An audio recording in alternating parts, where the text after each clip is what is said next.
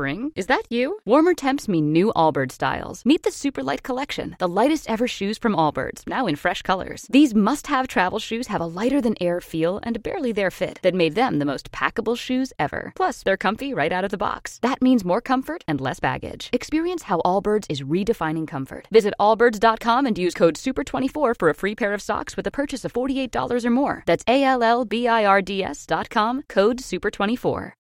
Join us today during the Jeep Celebration event. Right now, get 20% below MSRP for an average of $15,178 under MSRP on the purchase of a 2023 Jeep Grand Cherokee Overland 4xE or Summit 4xE.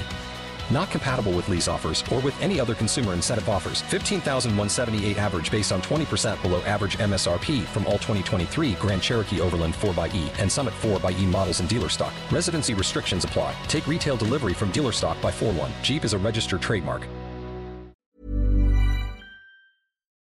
Hi everyone, welcome to Dan Snow's History. I've got two people on the podcast today, both of whom have inspired major Hollywood films.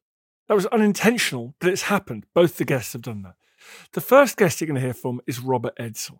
He's an author.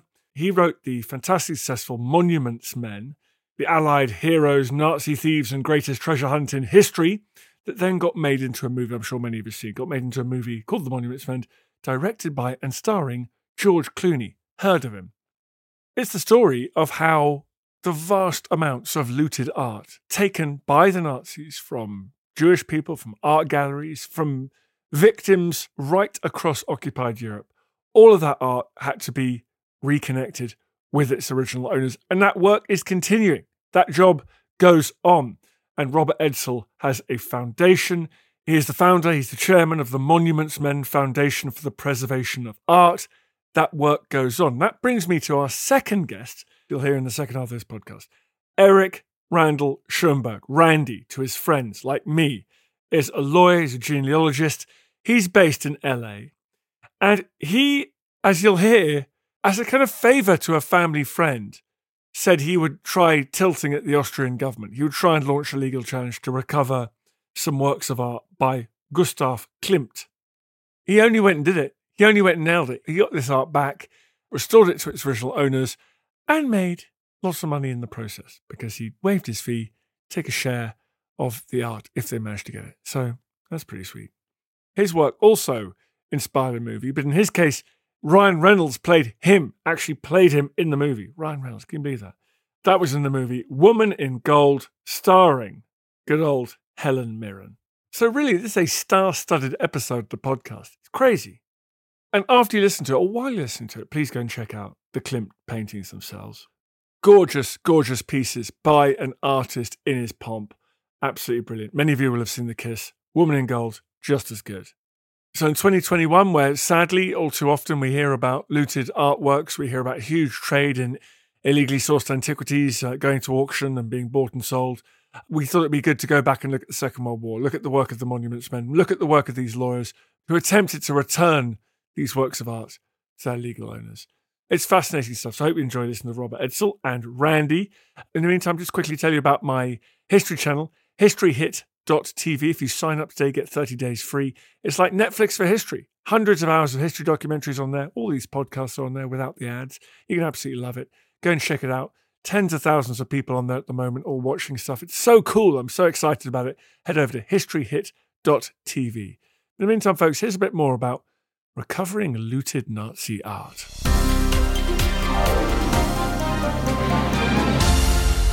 Robert, thanks so much for coming on the pod. Dan, great to be with you. The Monuments Men, it's such a catchy title. Who are these people and what was their job? It is a catchy title, and it's partly a misnomer because there were also women involved. The Monuments Men and women were museum curators, directors of different institutions, cultural institutions. Some were artists themselves, librarians, architects, the most unlikely of heroes who walked away from very successful careers as civilians to volunteer to go into harm's way, putting on a uniform and go into World War II, prepared to be at risk, trying to preserve cultural treasures from the destruction of war and theft by Hitler and the Nazis. When did it become clear that the Monuments Men and women were required? Like, who first went, hey, let's get some Monuments Men up here? Well, both the British and the Americans deserve credit on this because the British were the first to actually have what we could say are cultural preservation officers because of their activity in North Africa it's interesting to talk about this in 2021 in places like Libya and Leptis Magna and others that are hugely important archaeological locations. So they had the understanding that you got a bunch of young Brits that have been on the farm and haven't been outside the country, much less to such exotic places. And they're walking around wanting to put their signatures on 2,000-year-old sculpture and things like that. Not a surprising human reaction. That wasn't a good thing. And so they were there to try and work with the troops and explain why these things are important and why it's important to preserve them. And it's part of the duty of a soldier. The Americans deserve credit in the sense that really kind of the founding father of the Monuments Men and Women was a guy named George Stout, who was a restorer of works of art at Harvard. And he was old enough, he'd actually fought at the end of World War I and had the vision to see that there was going to be a Second World War.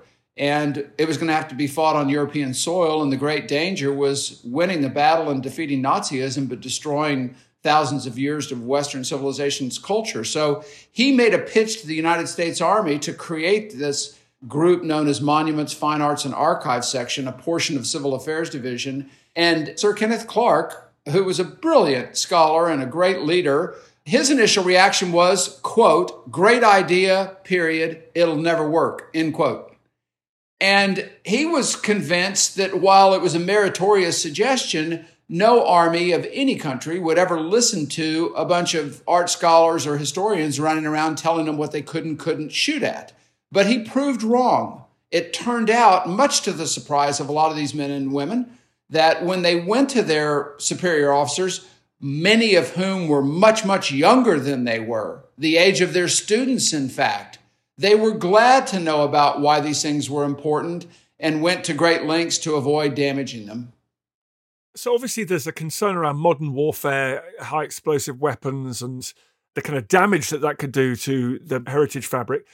When does looting become an issue? Like, when did it become clear that the Nazis were conducting astonishing levels of looting? Yeah, it's a great question. I think you put your finger on a really important point. George Stout's great concern and having the vision to create this group of cultural preservationists was seeing the technological developments that took place in the Spanish Civil War that the Nazis contributed to employing, which was the technology of firebombing.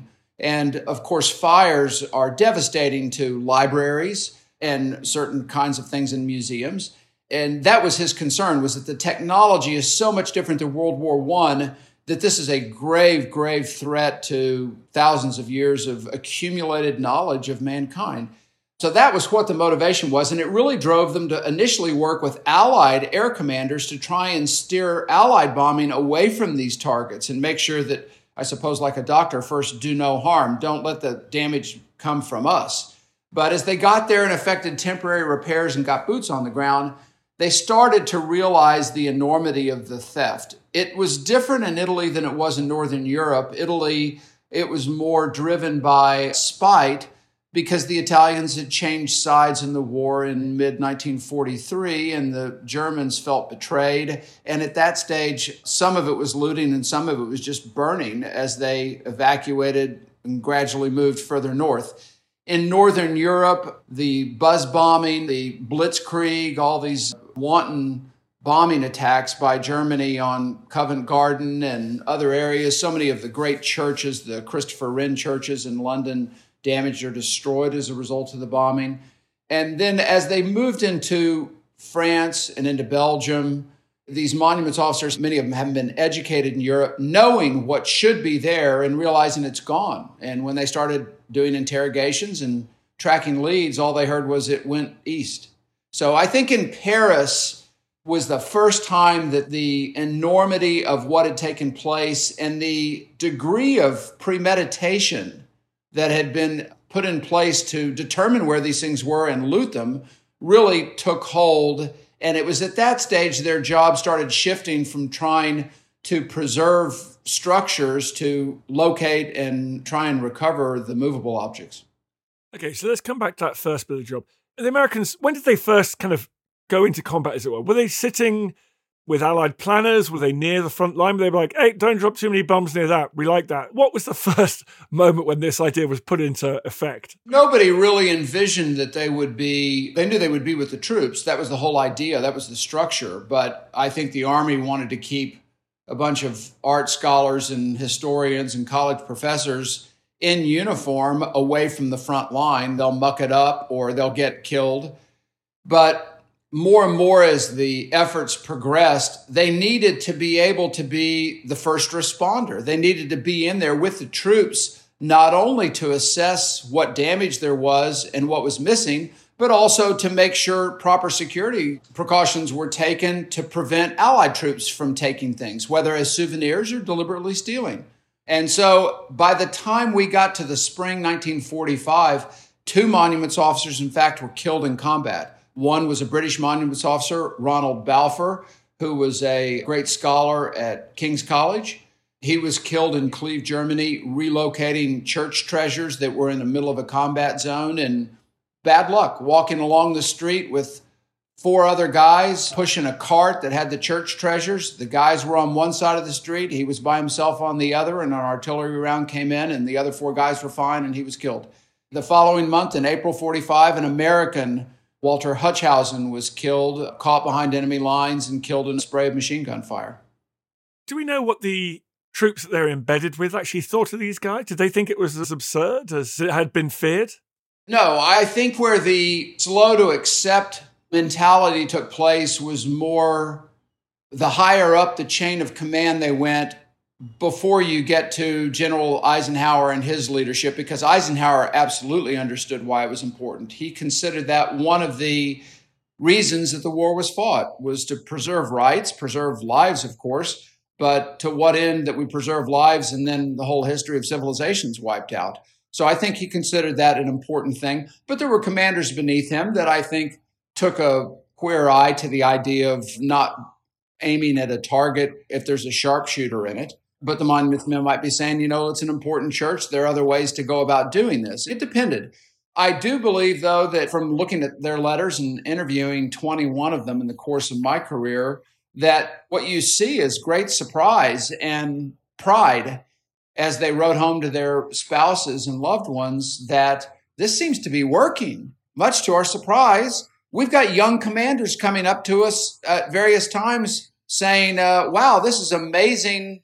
How are we doing? You found any stolen works of art? And as the war rolled on, and I think it became clear the outcome, there was more and more amazement and engagement on the part of soldiers wanting to be participating in what was becoming the greatest treasure hunt in history. When it becomes clear that it's not just preserving buildings, things from battlefield damage, but there's a kind of treasure hunt that's going on, how does that mission change? I think at that stage, it's a critical moment that they're trying to find so many works of art, church treasures and other things. And it was at this point in time that the Monuments Men are trying to continue doing their work and stay in touch.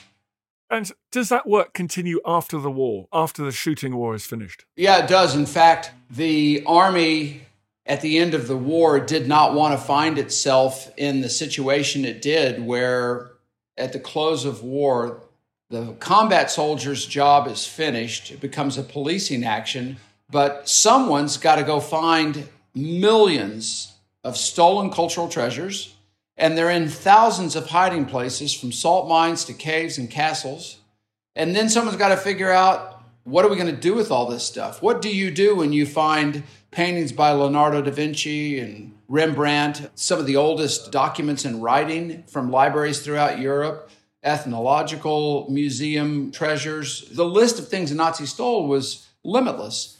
And the answer was, give it to the Monuments Men and Women. They're museum people. They are used to running large institutions with lots of items. The Army didn't want to be in the position of doing it, but someone had to do it, and there wasn't anybody else to give it to. And interestingly, in hindsight, if you would have been out looking for people with CVs to tackle a job like that, you would have been interviewing and hiring the people that happened to already be there.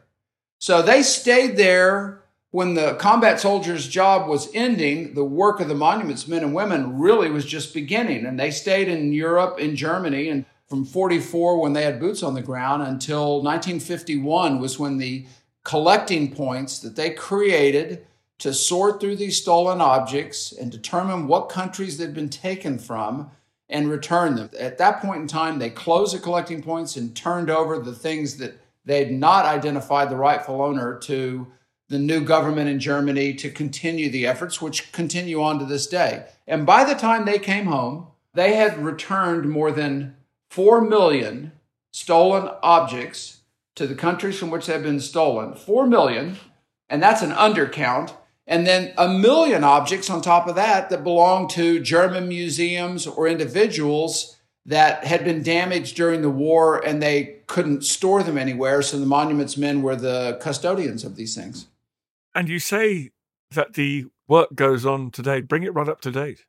There's still hundreds of thousands of things worth billions of dollars that are missing from World War II. Of course, if it was porcelain, it's probably broken. If it's gold or silver, it's probably been melted down. And if it was an object, say the amber panels, that was a very large object and took 10 people to move around, it's unlikely, in my view, that it survived because someone would have seen you moving it. But the things that were portable, the things that could be put in someone's jacket or a canvas that wasn't too heavy could be taken off a stretcher and rolled up, those things that are missing, I think there's a good chance that they're out there. And this is an exciting time as we sadly will lose in the next 5 to 7 years the rest of the World War II generation, the combat soldiers, the immigrants, displaced persons. The things that they have in their attics and basements and hanging on walls are going to have new owners. That's just a demographic fact. And this is a chance to find old rare books, documents, manuscripts, paintings, and other things that may have been put away, some in hiding, but some that were just taken by young kids as souvenirs of war, not understanding their importance, and then just gathered dust all these years. You say it's an exciting time, so there's still developments going on today. The Monuments Men Foundation, which I founded in 2007, was created not only to preserve the legacy of these men and women from 14 countries, predominantly United States and British, but also make sure that they receive the recognition today that they didn't receive at the end of the war. Because when all the soldiers that were coming home were being recognized and thanked, the Monuments Men and Women's job was really just beginning. And by the time they came home, late 40s, early 50s, the world was engaged in a new war in Korea, the Cold War, of course. World War II was in the distant rearview mirror, so no one ever properly thanked them for their military service. So we were successful in having a lot of recognition, both in the UK as well as in the United States, with the passage of the Congressional Gold Medal for all the monuments men and women that served. But we also continue their mission, and we locate and return missing objects, whether they were stolen, whether they were taken as souvenirs. We don't care how someone's got them. We just want to see them back to their rightful place. And we've found and returned more than 30 objects, some priceless, over the last 10 years, and that effort continues today. And tell me about any particular pieces that you're working on at the moment. Well, there's a painting that was of particular interest to us by a great 18th century Italian artist, Bernardo Bellotto, who was known for his extraordinary renditions of cities in Europe, these view scenes that were so precise and so accurate, painted in the 1700s, that after the war, when it came time to reconstruct some of the most obliterated cities in Poland and other areas, they used his paintings as models for how to recreate what was there because they were so accurate. They were the equivalent of a photograph in precision. And one of those paintings was owned by a German Jew, Dr. Max Emden, who sold the painting, and it has been contested about why he sold it, but the answer is he was persecuted severely by the Nazis. He was a wealthy guy who'd moved across the border into Switzerland, thinking wrongly that he could just wire transfer or Venmo his money to him, whatever the equivalents were at the time, as he needed it to maintain his lifestyle. But of course, the Nazis, they didn't care whether somebody was in Germany or across the border. If they were a German Jew and they had wealth, they were in the gun sights of the Nazis for persecution. And they shut down his access to get his funds. He was a large real estate owner in Germany. They confiscated his real estate. He owned department stores. They wouldn't allow him to access his revenue from those things. And he died insolvent. And so he sold 3 paintings that were acquired by Hitler for his Fuhrer Museum. And 2 years ago, the German government that had 2 of these 3 pictures, the Monuments Men found, realized their mistake in not returning these 2 pictures to the family. And their commission that reviews these things recommended that the German government return both pictures to the Emden heirs, and they did. And they actually ruled on all 3 of the paintings, but the 3rd one, they weren't sure where it was. We've since found it. We believe it's in the Museum of Fine Arts in Houston, down the road from where I am in Dallas. It is a prominent work of art that hangs on the wall there. There is an ongoing dispute between the Emden heirs and the museum. The museum, in my view, has demonstrated complete reluctance to acknowledge that this picture was Dr. Emden's, despite photographic evidence that identifies it as such. And unfortunately, there are some museums out there that, in my view, play catch me if you can, instead of embracing the moral arc of history, which is what the Monuments Men and Women Service was all about, and doing the right thing. Because let's face it, what's one more painting to a museum that's got 400,000 works of art? It's not the Mona Lisa at the Louvre. It's not the David at the Accademia in Florence. 99.99% of the people who go to this museum won't even know that it's there, it's not there. So it's a chance to do the right thing and honor the service, not just of the Monuments Men and Women, but tens of millions of soldiers from all these countries that fought this war for a reason. And that was the legacy of General Eisenhower, I think, said that there always stands beyond the materialism and destructiveness of war those ideals for which it was fought. And this was one of those ideals. And it didn't have a shelf life to it. That concept didn't expire after 30 or 40 years. Wrong's wrong. Stealing's stealing. So fix it. How did it come to be in the museum in the first place?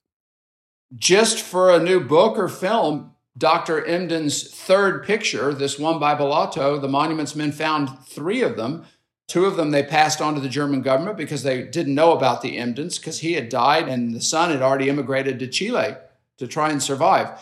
The 3rd one, they mistakenly returned to the Netherlands because another collector was looking for a painting by the same artist of the same name. Because this guy was so good, he recreated multiple versions of his picture. The Netherlands restituted it to the wrong person, and this person, we believe, could quickly identify that the picture that he got back was not his. But he took advantage of it, and he changed the provenance on it, in our view, and then later sold it, which is why he changed the provenance, and took labels off the back.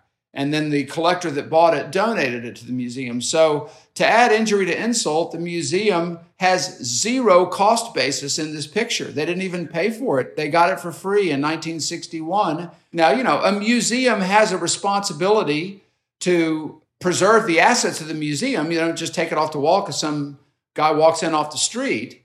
But at the same point in time, the thing I think their greatest charge is preserve the reputation of their museum. And this is not helpful in that regard. I didn't even know that these disputes are still rumbling on in the numbers that they are today. Tell us, how do people support what you're doing or learn more about the foundation? What can people do? Thanks for asking. Visit monumentsmenfoundation.org. They can become a member of the foundation and support our work. They can learn about the case I just mentioned involving the Bellato and the Museum of Fine Arts in Houston.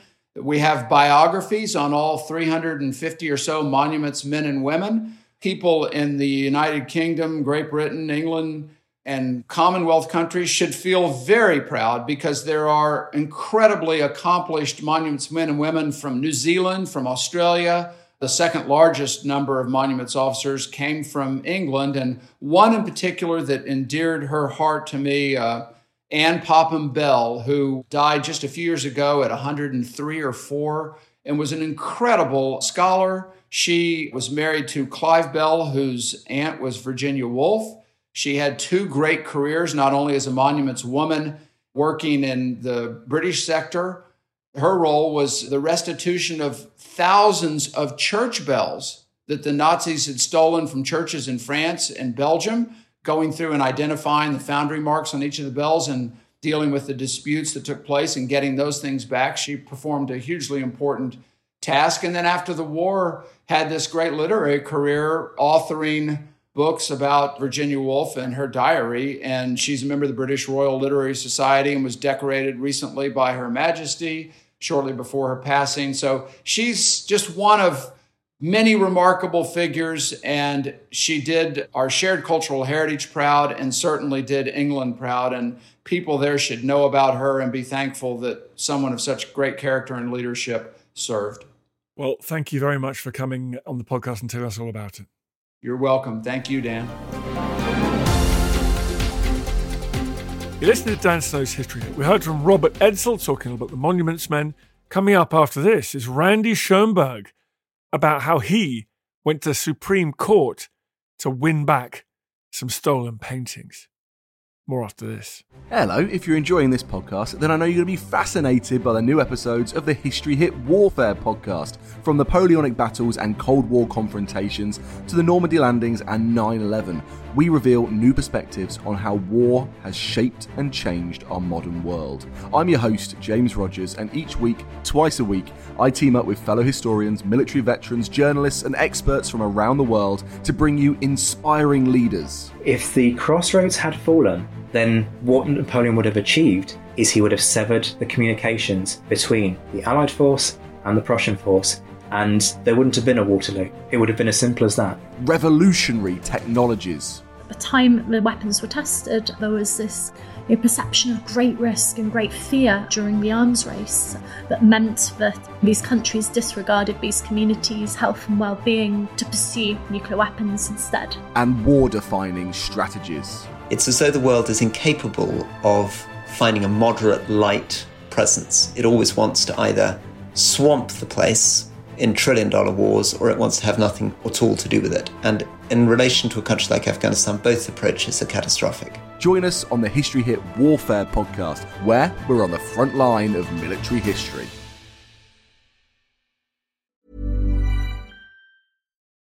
Join us today during the Jeep Celebration event. Right now, get 20% below MSRP for an average of $15,178 under MSRP on the purchase of a 2023 Jeep Grand Cherokee Overland 4xE or Summit 4xE. Not compatible with lease offers or with any other consumer incentive offers. $15,178 average based on 20% below average MSRP from all 2023 Grand Cherokee Overland 4xE and Summit 4xE models in dealer stock. Residency restrictions apply. Take retail delivery from dealer stock by 4/1. Jeep is a registered trademark.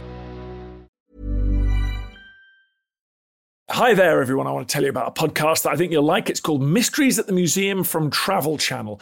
It's narrated by my good friend and host of American History Hit, Don Wildman. On Mysteries at the Museum, Don travels across the US to find objects that tell shocking stories of American history.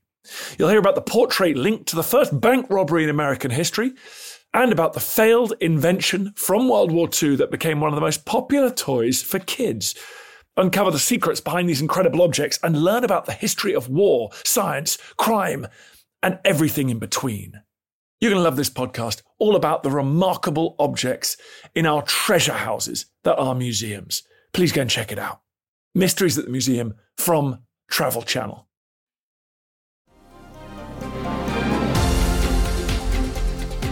Randy, thank you very much for coming on the podcast. Thank you for inviting me. Happy to be here. What was your journey into this very particular aspect of law, recovery of looted treasures?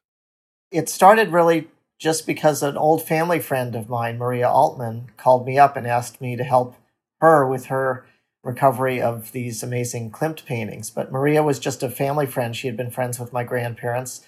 I sort of half joke that she knew me since my mother was in diapers. She really did know my mother as a baby. And of course, me and she and her husband were very, very close friends of the family. They came on trips with us when my grandmother was alive. And so it was very natural that she called me up for advice. And so that's how it started. And once I was representing her, I was able to help a lot of other people also. And talk me through the Klimt paintings. What had been the history of those beautiful pieces of art? So Maria's uncle and aunt, Ferdinand and Adela, who were brother and sister of her parents. In other words, two boys named Bloch married two girls named Bauer. And so they were double uncles or double aunts. So the uncle and aunt had no kids, but they had an enormous art collection in Vienna. including these wonderful Klimt paintings, but also many dozens of other fabulous artworks. Maria's aunt Adela had died in the 1920s, but her uncle was still around in the 1930s when the Nazis invaded in 1938, and he fled immediately, first to his estate outside of Prague in Czechoslovakia, and then when the Nazis took over Czechoslovakia, he escaped again to Zurich, Switzerland, and he stayed there through the end of the war. But he had no kids and died shortly after the war in 1945, after the war ended, and left whatever was in his estate, which was nothing, basically, at that time, except the hope to recover things, to his 2 nieces and 1 nephew. And Maria was one of those nieces. She was the baby of her family, the 5th child, and the only one left when, in 1998, an opportunity arose where they could actually try to recover these paintings. And how interesting. So he just left them with like a post-it note saying, if you can get them, these paintings are yours. He had a short will. It's, I think, a page long saying, I give my estate to my 2 nieces and nephew. And that was it, because he was penniless. He was being put up by friends in a vacant hotel in Switzerland. And there was not a lot of tourism during World War II, as you can imagine. So the hotels were empty. And some friends put him up in a hotel, and he stayed there without any family or friends. Survived until the end of 1945 and unfortunately died then, never being able to return to Austria and never having recovered any of his property.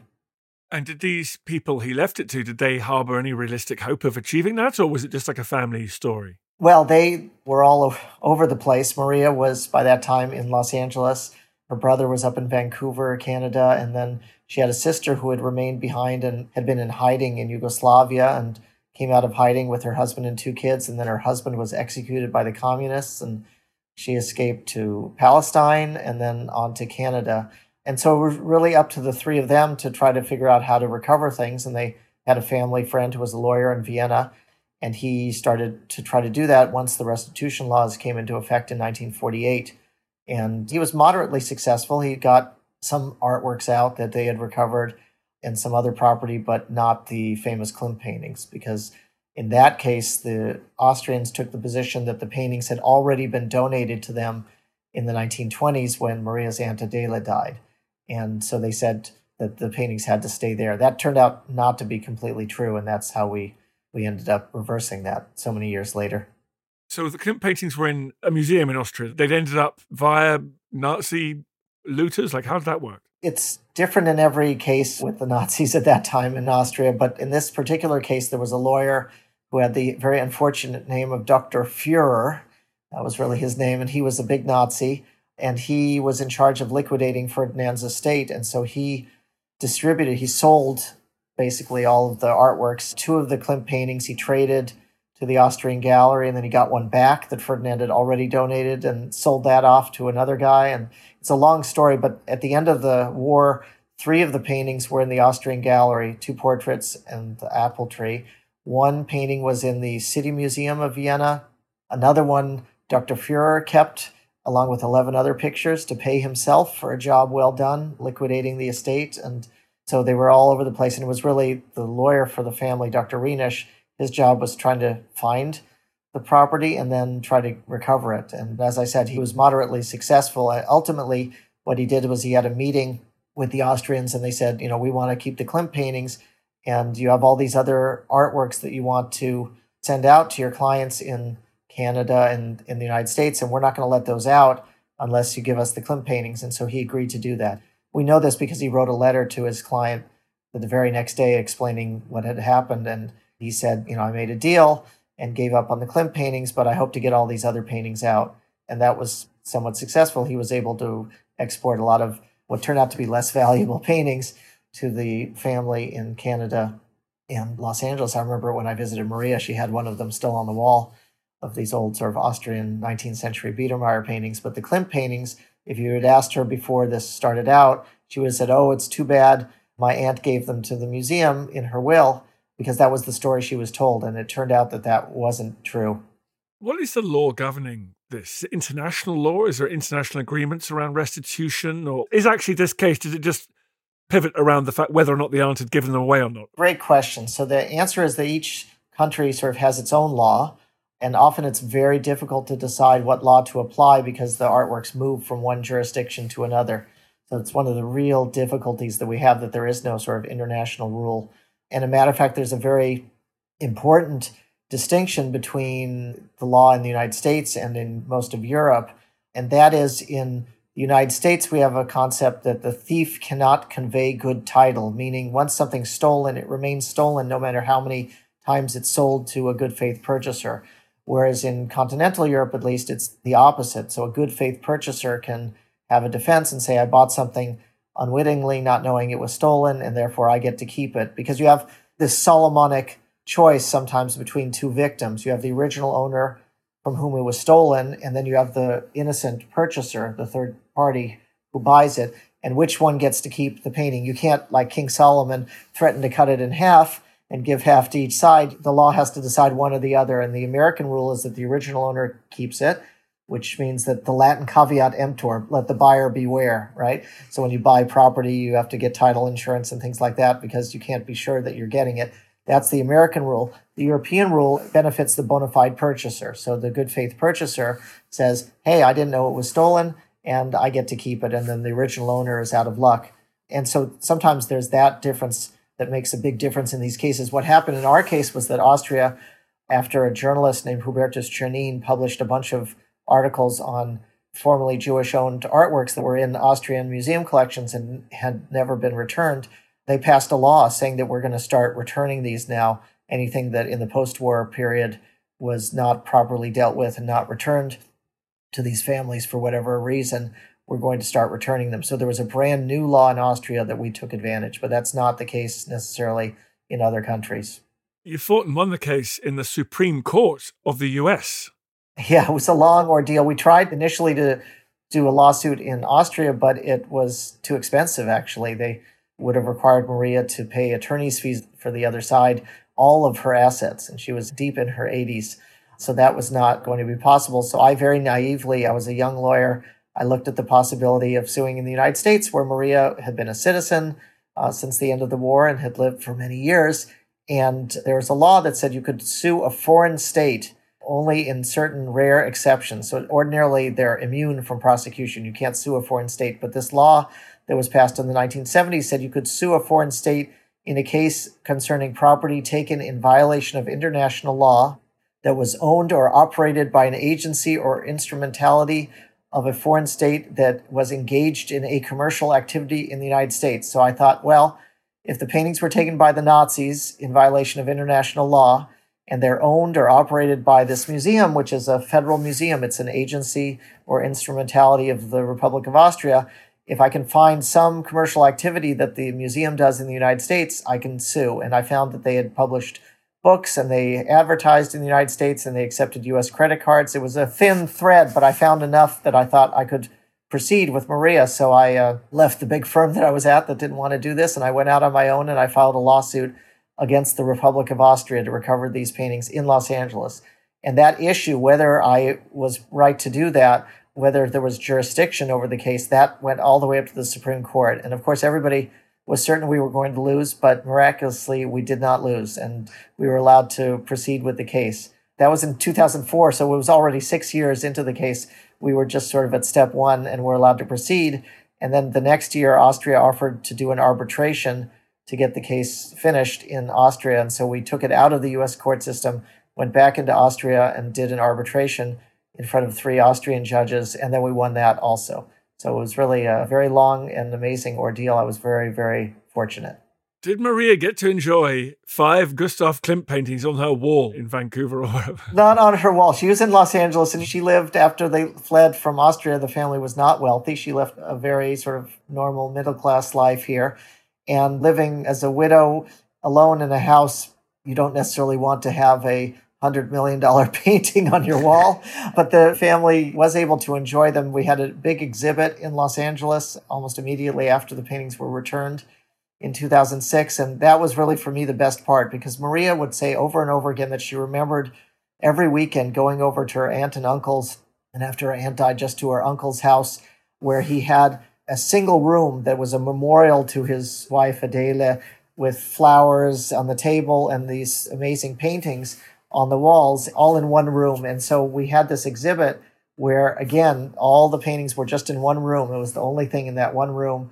And Maria was there, the last surviving member of her generation with her kids and her nieces and nephews and grandchildren all in this one room with these paintings again. And for me, that was sort of the best moment of the whole thing. But in the end, the family, again, it was not just Maria, it was 5 heirs, decided they would not keep the paintings on their walls, but they'd find other homes for them. And so some of them were sold off. One is on permanent display in New York at the what's called the Neue Gallery. It's a small museum in the Upper East Side of Manhattan that focuses on German and Austrian art. And there you can see the famous gold portrait of Adele Bloch-Bauer because Ronald Lauder bought it for that museum. So it was a very happy ending. That is. And did it, I mean, this is gossipy, but they must have received hundreds of millions of dollars. I mean, did it change all their lives? It was, of course, an enormous amount of money. And I even got paid, which was never expected from the beginning because everybody thought we would certainly lose. And so all of us, I think, received, more money than anybody really should ever get. But I don't think for any of the family members, it really changed their life very much. I remember my rabbi asked me, how does it feel after you've won this big case? Has it changed you? And I said, well, the one thing that I feel really good about is I know I can afford to pay for my kids' education and college, and I can pay off my home and things like that. And that was true, I think, for Maria, too. She said famously she would like to get a new dishwasher and something like that. But she lived very comfortably through the end of her life. A few years later, she lived to be 95, and her nieces and nephews, the same thing.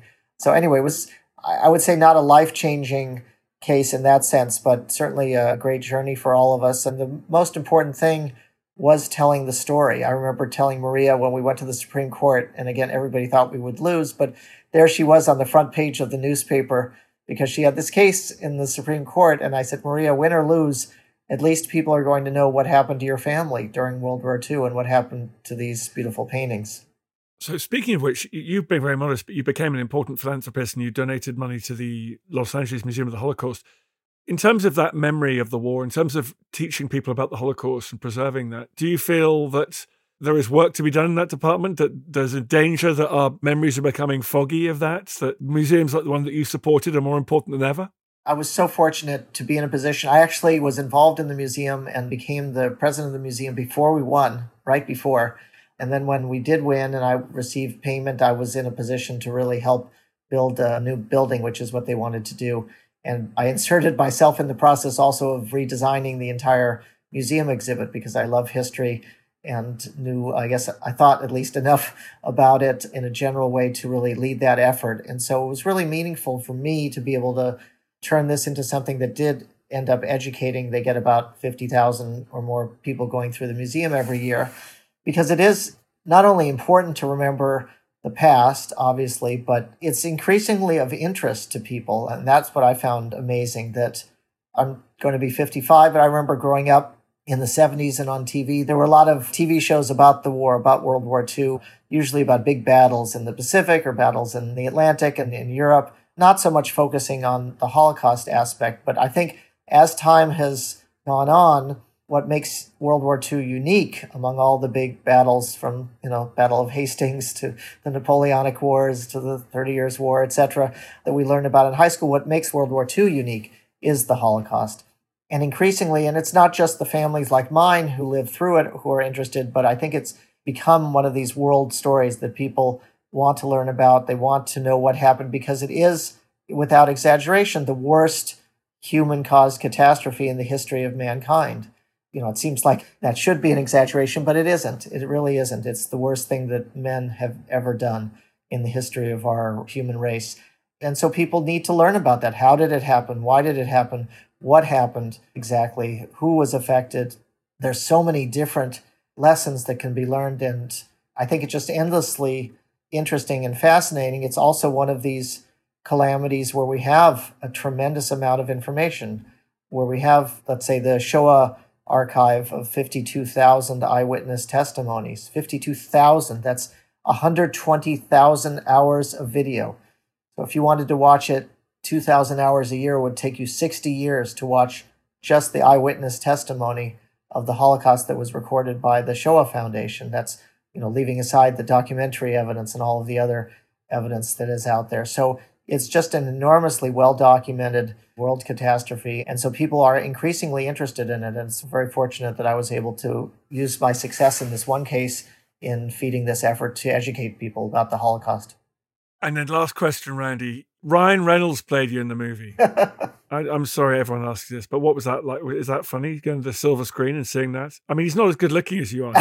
But... Sure. You would be the first person ever to say that. It was a shock for me. I remember hearing his name, and he was not exactly who came to mind when I envisioned this turning into a film, because he is so famously good looking, and I am famously not. But he did a great job. I only met him one time, actually, in the whole process. I offered to speak with him if he wanted to, but he didn't, which I understood because he's not a mimic. He wasn't trying to be me. He has to play a role, which is not me. It's about me. It's based on my life, but it had to be him also. And I thought he did a very good job. There are elements of me, certainly, in his mannerisms and the way he comported himself in the film, but I'm not an actor. I wouldn't want to be one.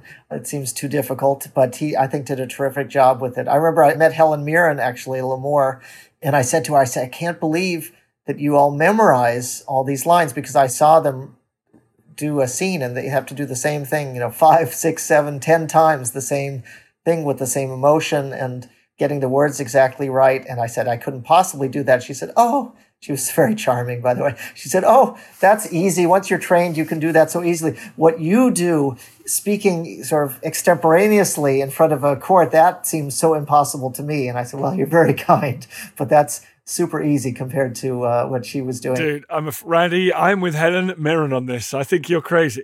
What the idea of arguing a case for the Supreme Court? Wow. Ryan Reynolds got it easy compared to you, son. Well, thank you very much for coming on this pod and telling me all about your remarkable experiences. Thank you so much. Thanks for the interview, and have a great rest of the day. Thank you. I feel the hand of history upon our shoulders. All this tradition of ours, our school history, our songs, this part of the history of our country, all were gone and finished. Thanks, folks. You've made it to the end of another episode. Congratulations. Well done, you. I hope you're not fast asleep. If you did fancy supporting everything we do here at History Hit, we'd love it if you would go and wherever you get these pods, give it a little rating, 5 stars or its equivalent. A review would be great. Thank you very much indeed. That really does make a huge difference. It's one of the funny things the algorithm loves to take into account. So please head over there and do that. It can seem like a small thing, but actually it's kind of a big deal for us. So I really appreciate it. See you next time. When you drive a vehicle so reliable it's backed by a 10-year, 100,000-mile limited warranty, you stop thinking about what you can't do and start doing what you never thought possible. Visit your local Kia dealer today to see what you're capable of in a vehicle that inspires confidence around every corner. Kia, movement that inspires. Call 800-333-4KIA for details. Always drive safely. Limited inventory available. Warranties include 10-year 100,000-mile powertrain and 5-year 60,000-mile basic. Warranties are limited. See retailer for details. Don't you love an extra $100 in your pocket? Have a TurboTax expert file your taxes for you by March 31st to get $100 back instantly. Because no matter what moves you made last year, TurboTax makes them count. That means getting $100 back and 100% accurate taxes, only from Intuit TurboTax. Must file by 3/31. Credit only applicable to federal filing fees with TurboTax full service. Offer can be modified or terminated at any time. Thank you for listening to this episode of Dan Snow's History Hit. Please follow this show wherever you get your podcasts. It really helps us, and you'll be doing us a big favour. Don't forget, you can also listen to all of these podcasts ad-free and watch hundreds of TV documentaries when you subscribe at historyhit.com/subscribe.